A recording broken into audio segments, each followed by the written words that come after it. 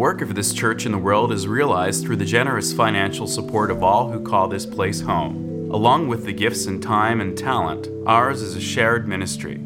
You have a role to play here. Church membership is open to all.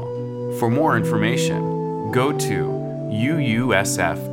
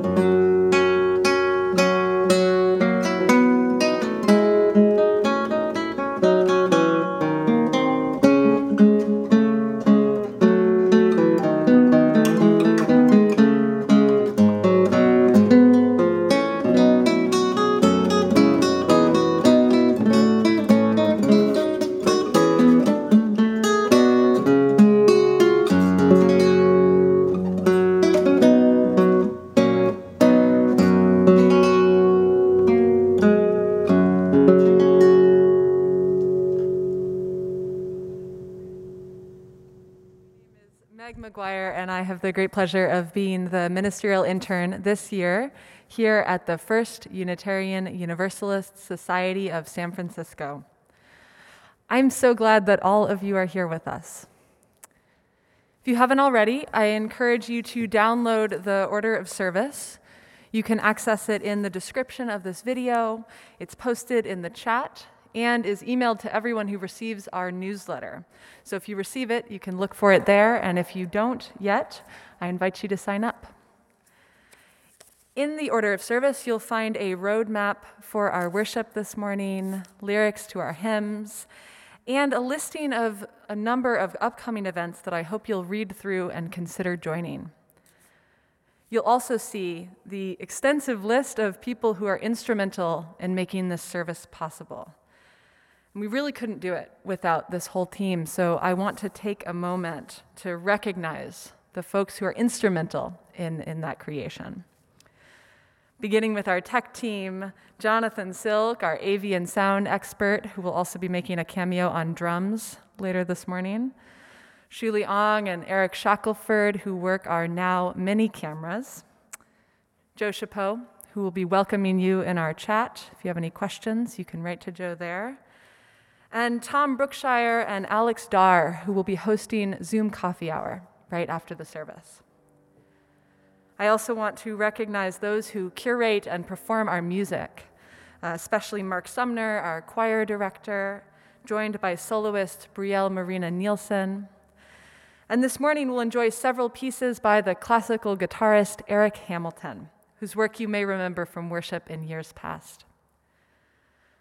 I want to thank those who prepare and beautify our space, Thomas Brown, our sexton, and Judy Payne for the beautiful flowers that we have this morning.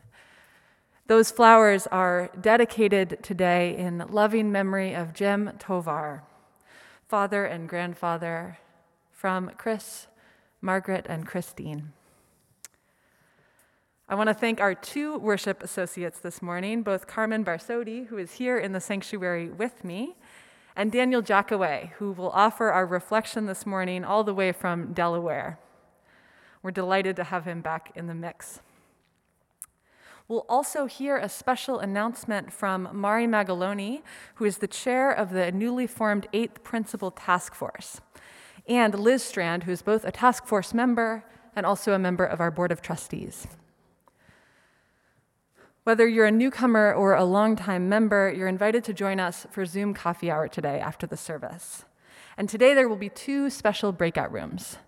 A group led by Donald Matusin that will discuss today's sermon, and one led by Mari Magaloni and Liz Strand, who will be hosting a room to answer your questions and invite your reflections about the 8th principle. So hope you'll consider joining one of those groups or just a regular coffee hour group today. And so we begin by lighting our blue candle, as we have each Sunday since March, in honor of all of you,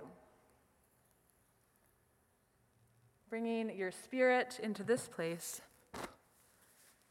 until such time that we might be together again.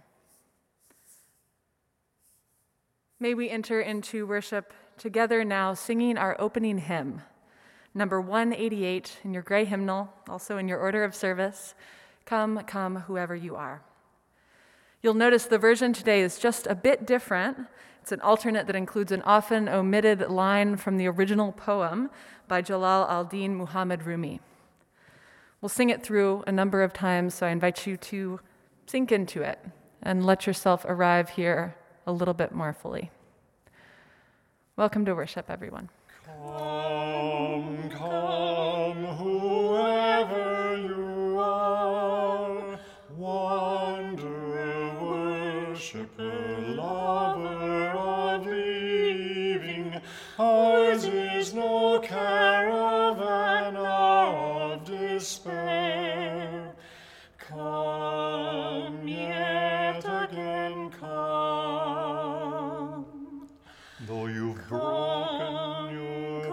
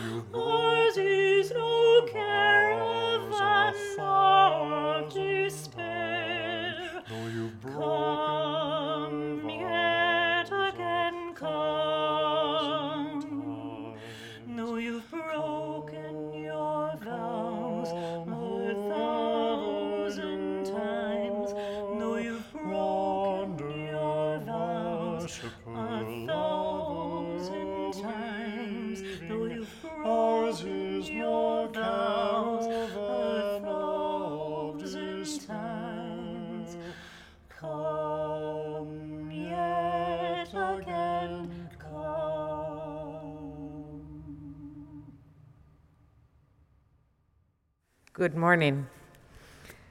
Please join me in saying together our unison chalice lighting.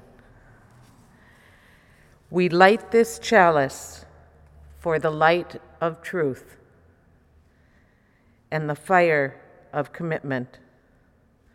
We light this symbol of our faith as we gather together.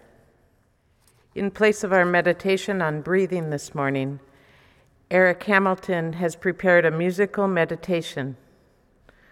All the same, we invite you to deepen into your breathing as we weave the next layers of worship together.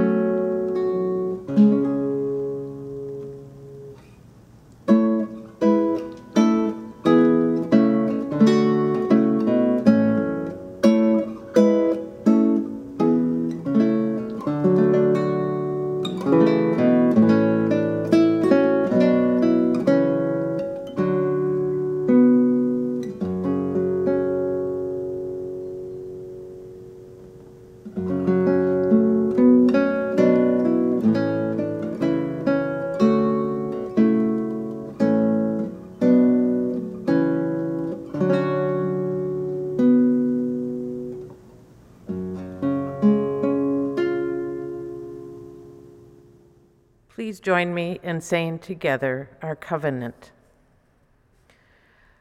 Love is the spirit of this church, and service is its prayer. This is our great covenant, to dwell together in peace, to seek the truth in freedom, and to help one another.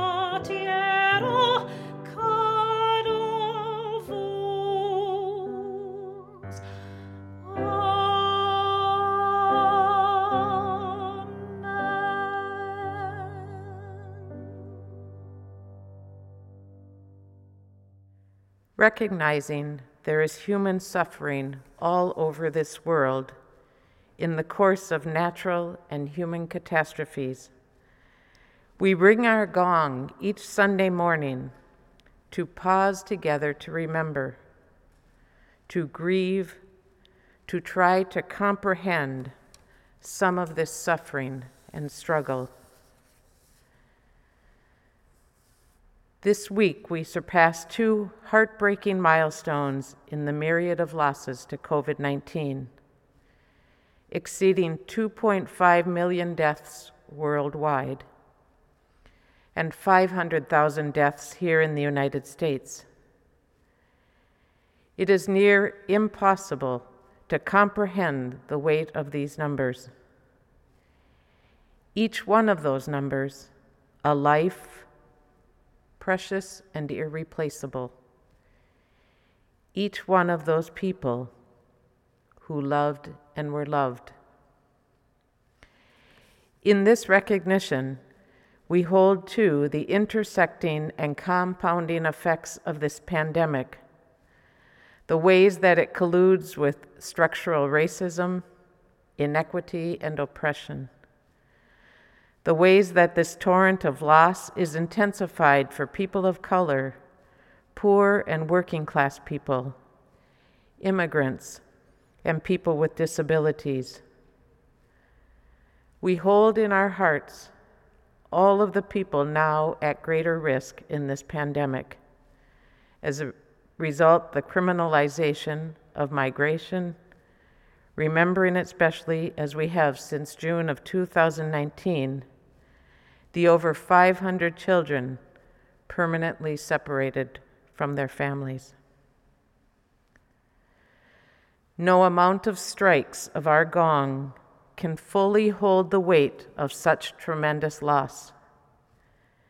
And so we strike our gong this morning, but once, that in its ringing we might connect each one of us with one of those lives, one of those children, one of those 500,000 people here in the United States, those 2.5 million people around the world whose lives this pandemic has cut short. That we might stand in our one precious life and hold in reverence and mourning one other, that from that place we might ease the tide of human suffering this coming week, however so we can. We'll let its ringing reverberate in a moment of shared silence.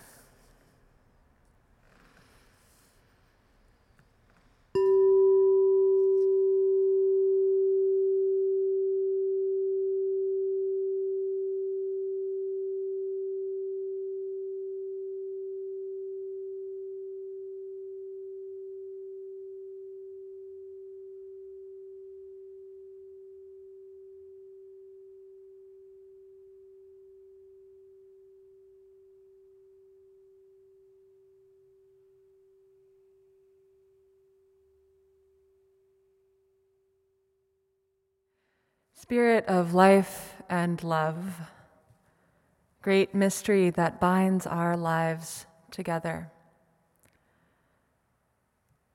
We gather this morning as pieces of a whole, with appreciation for our edges, for our individual sovereignty, and the dignity brought by self-determination.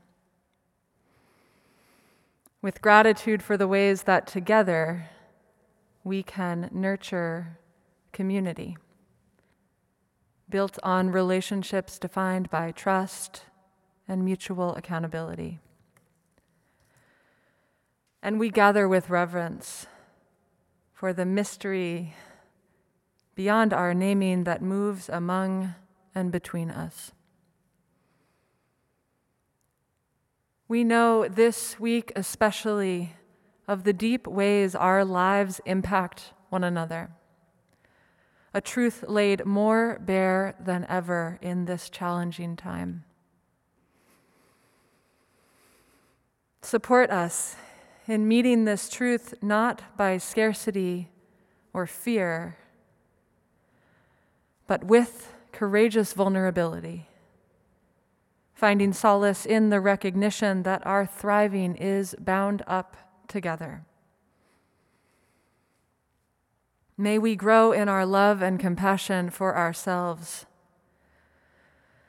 trusting in the mysterious ways that love and compassion ripple out. May we treat ourselves and each other with rigor and gentleness as we grow together.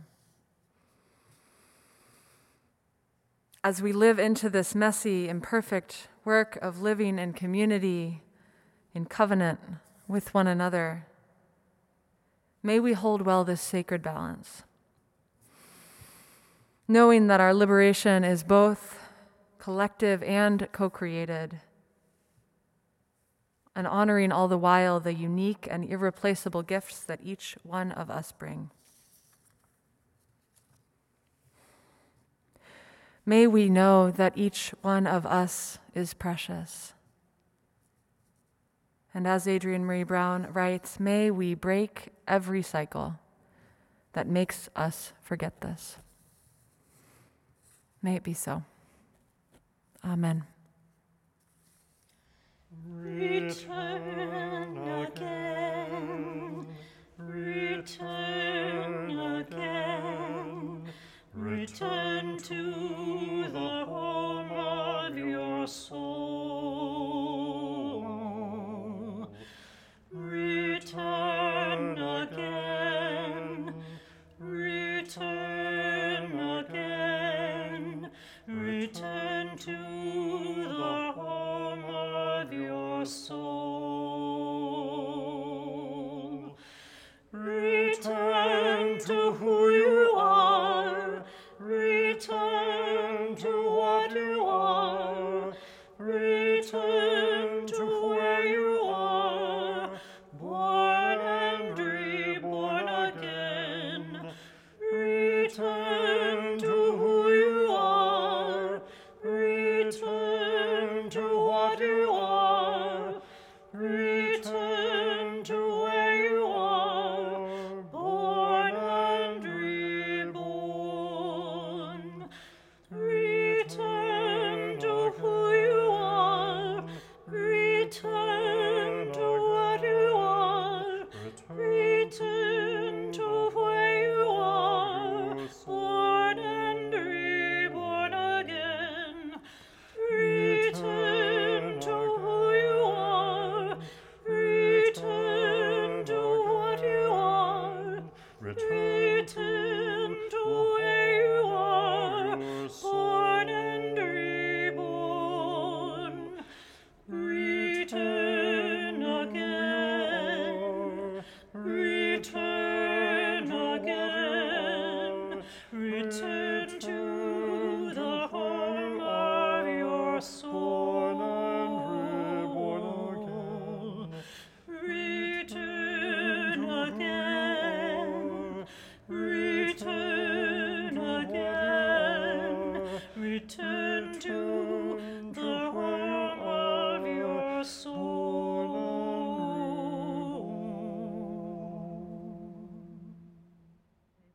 And with the warmth of love, we lit our chalice this morning. Our offering this morning will go to support the work of the Interfaith Movement for Human Integrity, a statewide California organization that connects people of faith to the work of social justice. Working at the intersection of spirituality and social movements, we mobilize congregations to take a stand on issues of social justice like immigration and mass incarceration. And we engage people of faith to develop their own leadership so they can stand up against racism, discrimination, and the political challenges of the day. Please use the special offering line in the payment portal to make your donation to support this work. Thank you.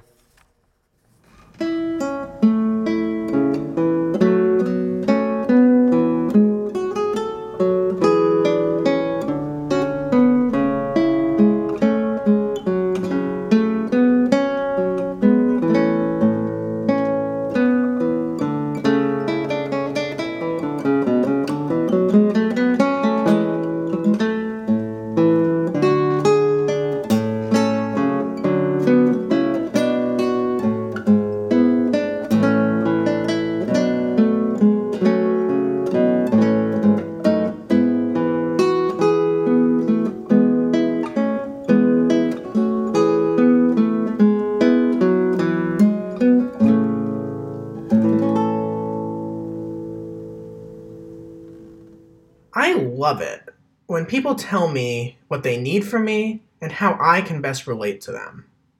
It's so much better than bothering or disappointing them without knowing. Just last week, a friend gave me some helpful feedback. I sent her a link about some internet drama. A podcast we both like was getting called out for not valuing the people of color on its staff. And then I sent her another link the next day with some more information about it. She responded to the second message asking me to be mindful what I sent her and to ask her if it was a good time before sending something that might be upsetting. She said that she's found if she knows messages from someone might be stressful, she has a tendency to just ignore them, which she didn't want to do. My first reaction was surprise. I think twice before sending content with details or depictions of violence, or any other especially difficult content. But I hadn't thought twice about sending yet another story of a discriminatory workplace. Of course, I'm lucky for workplace discrimination to be something that happens to other people, and not something I really have to worry about. She is not. Not to mention that I am someone who checks Twitter and Facebook right before bed and right when I wake up. I drink the fire hose of what's going on in the world with reckless disregard for its impact on my mood. And that works okay for me.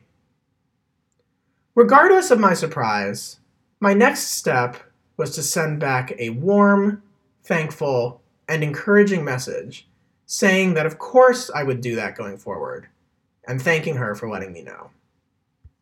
Because it doesn't really matter what I would want. What matters is the gift that my friend gave me, of clearly communicating her needs so that I could adjust accordingly. I do my best to be mindful of how I'm acting, and to look out for cues that something is amiss. But I know that I can't be perfect. And it's even harder now that so much of my communication is happening over text. So I know that sometimes I do things that bother people, or make them less excited to spend time with me. And they keep it to themselves. I do the same when I'm bothered. Giving direct feedback is scary. It takes energy. We don't always have that. So when someone does have the courage and trust to tell me what they need from me, I do my very best to fight the instinct to be defensive. I make sure they feel heard, feel my gratitude, and feel sure that it will actually lead to me making change. And then I make it a point to follow through. This is what accountability means to me among friends or in community. Everyone working together to meet each other's needs. Reminding people when they step out of bounds. And even more importantly, responding to those reminders with grace, humility, and genuine intent to change.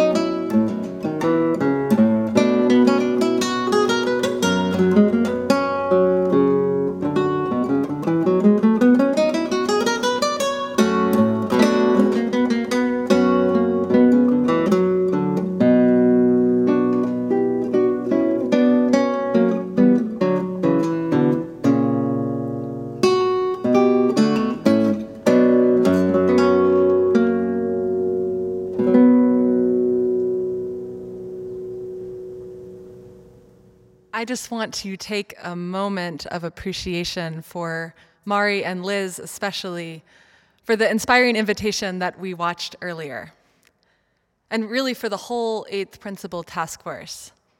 Sam Hamner and Judith Stoddard and Scott Benbow, Rochelle Fortier-Nobibia, Jayanti Chapeau, and Don Shearer, for all of their labors, all the opportunities that they're planning for us to get informed and connected and clear together in the next couple of months as we learn about the Eighth Principle and then vote. I feel lucky to be entering into ministry in this moment, where decades of work, both hard and overdue, are coming to fruition. And to happen to be here with you all in this moment, where we have the chance to join with dozens of other congregations all over the country who've already adopted the Eighth Principle, and even more who are engaging the process in parallel to us right now, like our siblings of faith across the bay in Berkeley and Oakland. We're not walking alone on this path, not by a long shot. Of course, there will be questions that come up. Paula Cole-Jones, in her presentation to us back in January, talked about some of the common ones. And no doubt we'll talk some more in the coming months. But here's one that got me thinking. It's around the word accountability. The Eighth Principle reads in part that we covenant to take actions that accountably dismantle racism and other oppressions in ourselves and our institutions. A colleague out east described a conversation that unfolded as her congregation began this process. And it was around this word, accountability. This word that many reflected evoked in them something negative, bringing to mind for some residual pain from their religious upbringings, evoking a kind of punitive or shaming feeling. One that many rightly suggested felt misaligned with our principles and our commitments as a movement. What does the word accountability evoke for you? Accountability feels to me like one of those words that we hear all the time, but might struggle to define. One of those words that's used so much that its meaning actually gets a little bit obscured. One of those words that sees a lot of traction, but little precision or careful unpacking. And one of those words that may carry a connotation that doesn't have all that much to do with its actual meaning, at least not the way I understand it. What does the word accountability evoke for you? These days, faced with harm and wrongdoing on so many levels of our public life, it's a common question: where is the accountability? Or we need to hold them, her, him accountable for their actions. Often these calls for accountability articulate something important: the desire for justice in the face of negligence or violence or wanton disregard for others. The thirst for this thing we call accountability can feel righteous and necessary in service of truth and reconciliation. But at the same time, the word accountability takes on a sort of terrifying, even bullying quality. The language of accountability starts to feel more like a weapon or a threat, something that someone does to someone else, something that could be done to you. While we might hunger for accountability on the level of politics or when it's happening to someone else, when accountability comes up in our personal lives, it can feel a lot less welcome. Because for many of us, we've come to conflate accountability with punishment. Indeed, the two have gotten so jumbled up together that it can be hard to parse them apart. But it matters, I think, that we do. In writing about the costs of mass incarceration, Daniel Sered, the founder of the organization Common Justice, argues that the criminal justice system, what can seem like the logical vehicle for accountability, is actually diametrically opposed to it. A sort of kryptonite to accountability, she says. There are, of course, the moments, many of them in our recent collective memory, where some people, even with seeming clarity of their culpability, never see the inside of a courtroom or the verdict we might think is just. But even taking the cases where the justice system does seem to be working as intended, Sered argues it remains a poor vehicle for accountability. From the trial, where pleading not guilty, regardless of one's relationship with the offense, is strategic, even encouraged. And certainly in jail or prison, which severs people from community and has morphed, as activist and philosopher Angela Davis reminds us, from a means of rehabilitation to a system centered on punishment as an end in and of itself. For all the ravages of prison, Sered writes, it insulates people from what they've done. Though cries for accountability persist, practically speaking, punishment has displaced it. The impact of this conflation is hard to fully comprehend, Sered tells us.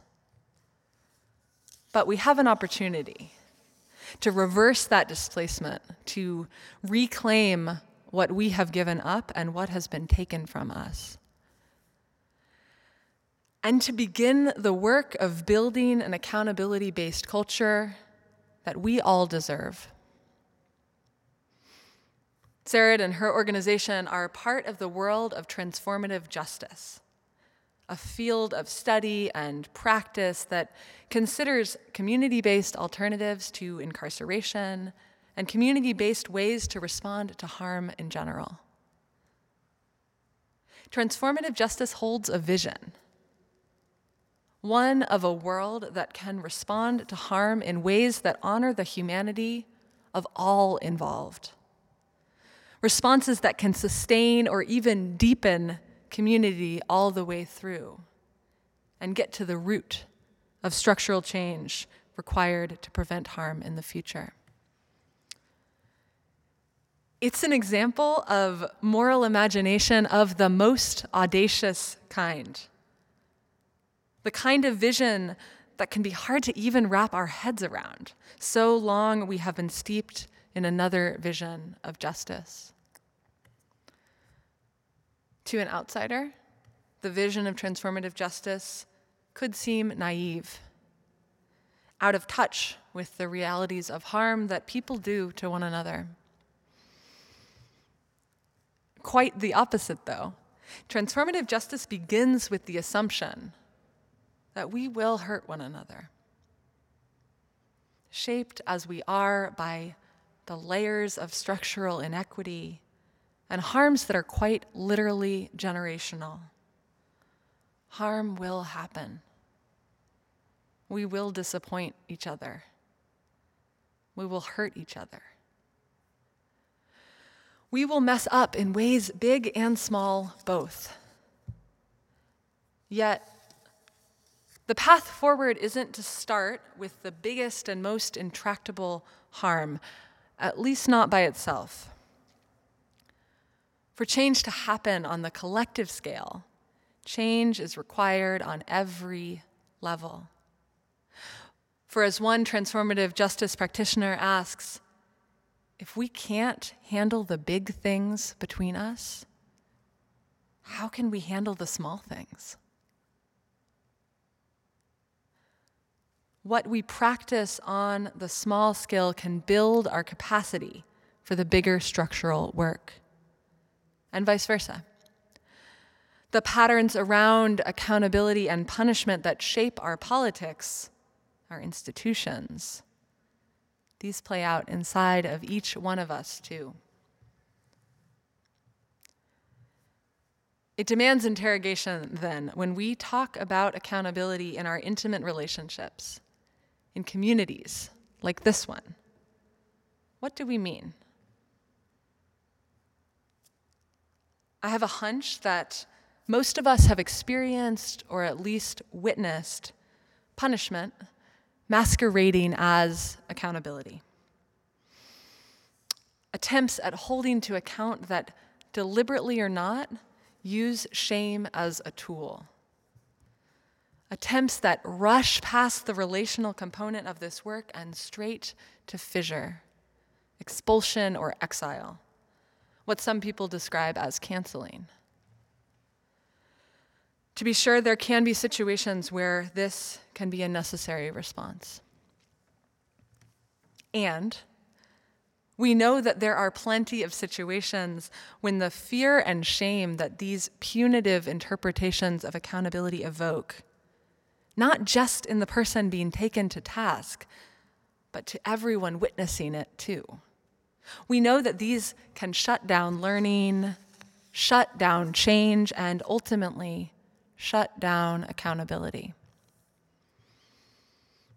It's no wonder, then, that accountability gets a bad rap. It is, I think, this fear of being canceled, being cut off from community, that is behind our collective aversion to this deeply necessary work. Our avoidance that consequently creates a culture where true accountability is hard to find. But maybe it doesn't have to be that way. Mia Mingus, who is an educator, writer, and visionary, both in the field of transformative justice and disability justice, offers an alternative vision, a dream, of how we might be differently together. What if accountability wasn't scary? She writes. It will never be easy or comfortable, but what if it wasn't scary? What if our own accountability wasn't something we ran from, but something we ran towards, something we desired, appreciated, held as sacred? What if we cherished opportunities to take accountability as opportunities to practice liberation, to practice love, to practice being the kinds of people we want to be?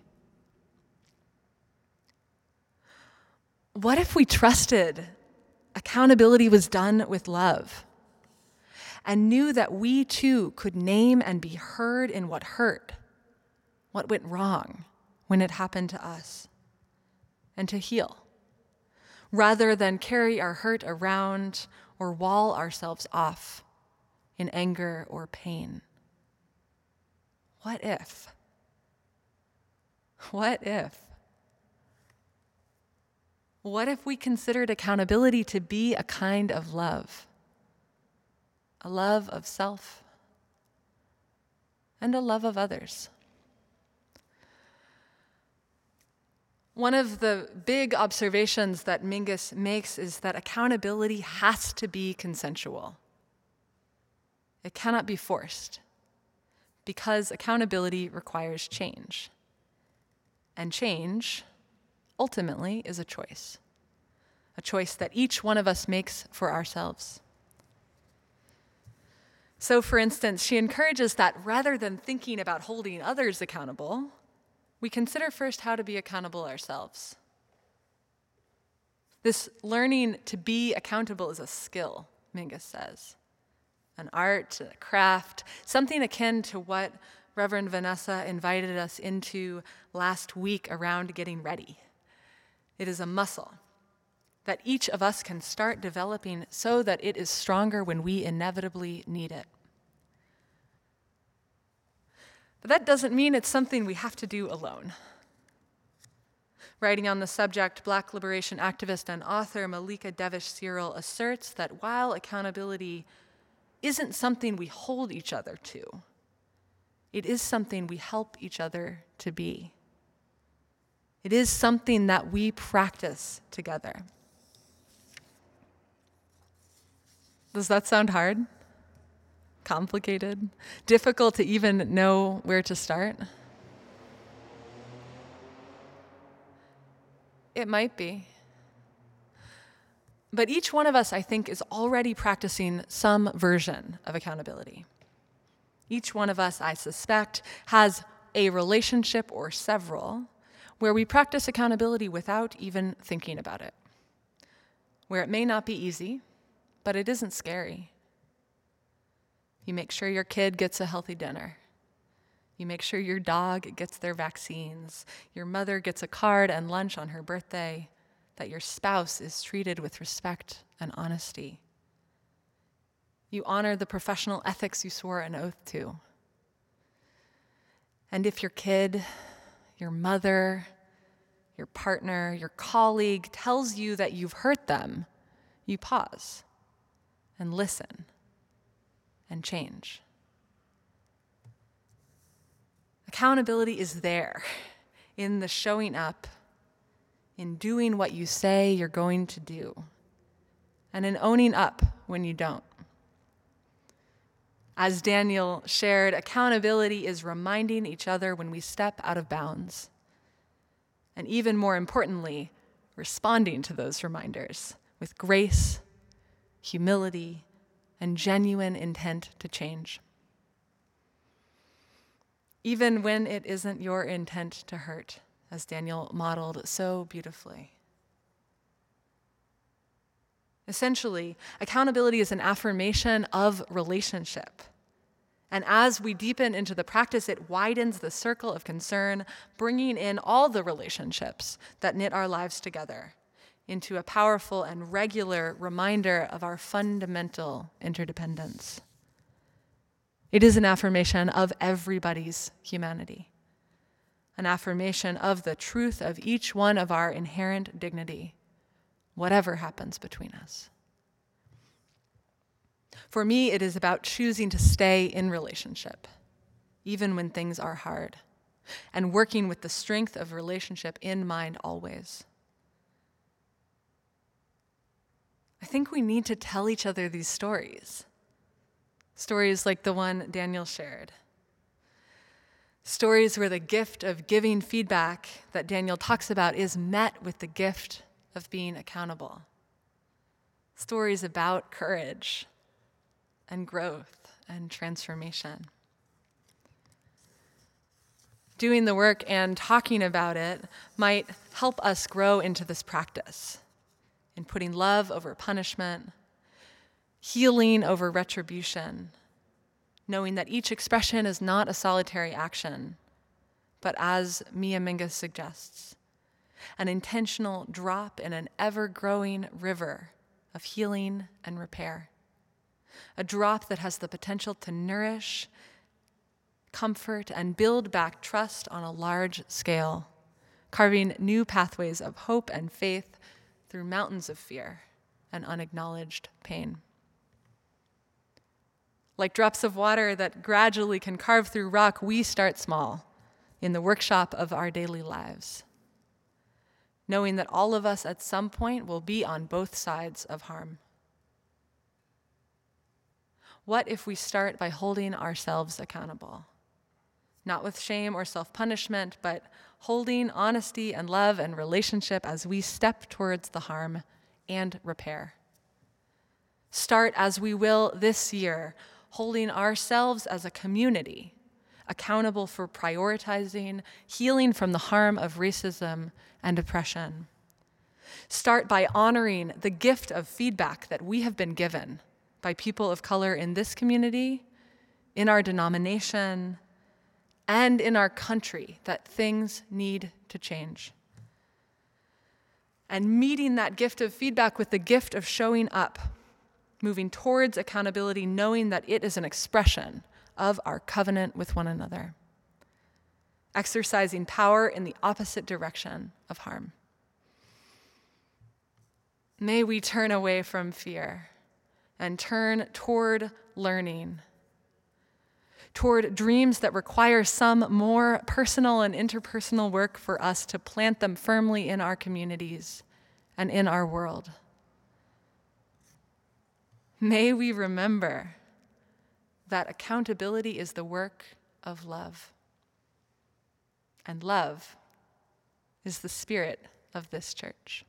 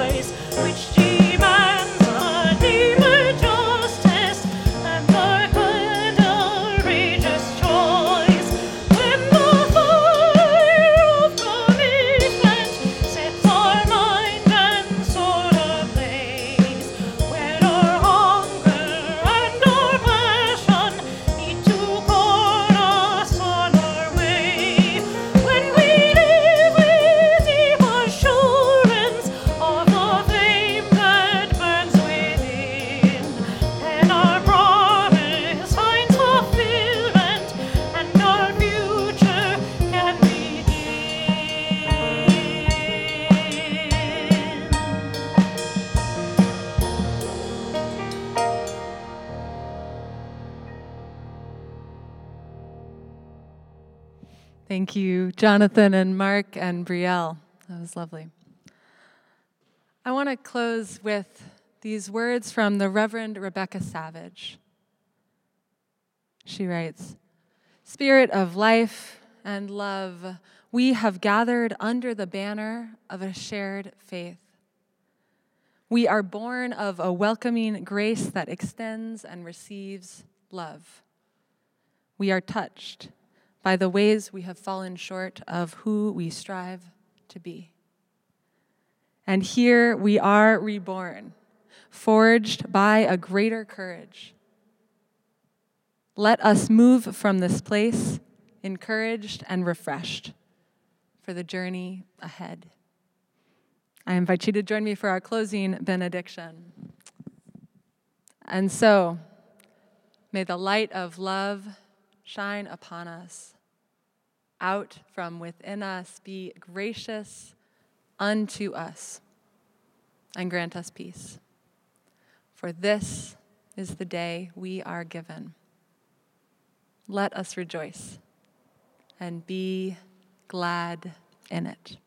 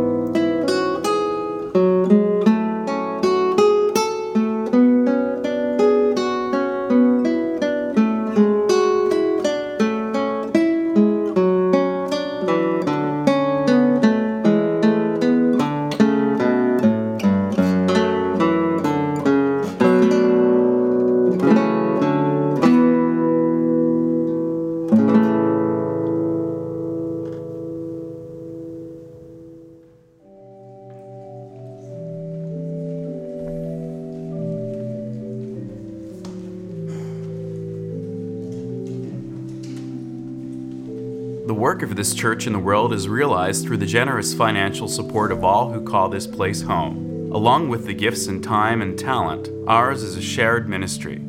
You have a role to play here. Church membership is open to all. For more information, go to uusf.org.